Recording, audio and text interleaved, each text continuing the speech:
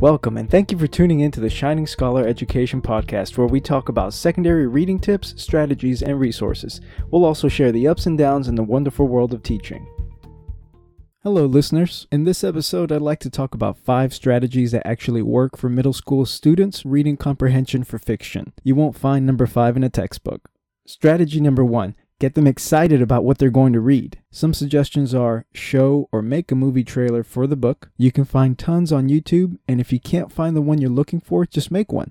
You can ask students, have you ever faced, and you pick an example conflict from the reading selection and have them reflect on it.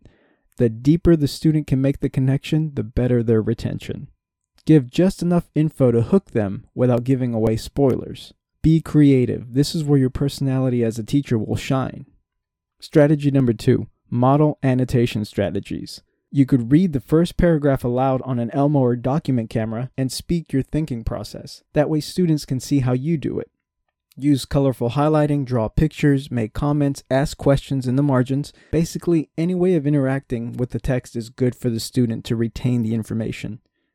Make connections to life, to other works, etc. Vocabulary skills. This is a big one. If the student doesn't know a word, they need to look it up. Dictionary skills will always help a student. You can use readwritethink.org's handout, which is linked in the show notes. Strategy number 3. If possible, let them choose what they read. There are many interests and there are many genres of reading. The more students can have a choice, the better. This also gives them a sense of autonomy and ownership of their learning, which is really good because then they're more engaged and more likely to participate in the classroom instruction. Try to find a good balance between required and free choice reading, enough to keep you and them happy. Also, try enticing reading by reading the first paragraph of many different books. When I did this, 9 times out of 10, the students were so engaged by that first paragraph that they kept reading the rest of the book. Strategy number 4, make connections. You can ask students to elaborate on their connection from strategy number 1. As the plot unfolds, check with students for new connections and then compare and contrast the two. For example, did the student respond the same as the protagonist when they faced a conflict? Why or why not? Strategy number 5.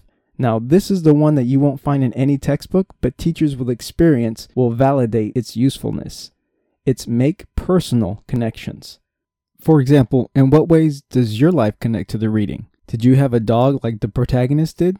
Did you experience a similar conflict? How did you react? Do you share any emotions with the protagonist or with the antagonist of the story? Make these connections so you model how students can make connections to their lives and therefore make what's going on in the plot of the text more meaningful to them, because now they see how to draw personal connections. And remember, students, especially at the middle school age, are most interested in themselves. It's a narcissistic tendency, but it's not bad. I'm not judging. It's a phase we all go through, but use it to your advantage. The more it can connect to their ego, their personal story, the better it will be for retention. Be mindful of the clock, but also remember that sharing and learning together is never a waste of time. Remember, these strategies are just suggestions. Feel free to change them up, take what works, throw out what doesn't. Make it yours and use your own style of teaching when it comes to this. All of these strategies can be improved, and I'm sure you can tweak them to make them fit your students and your classroom. Be creative. Thank you again for tuning in, and if you enjoyed the show, please like, subscribe, and consider leaving a review. It really does help. We are Shining Scholar Education, and we specialize in secondary reading resources, and will continue to grow with your support.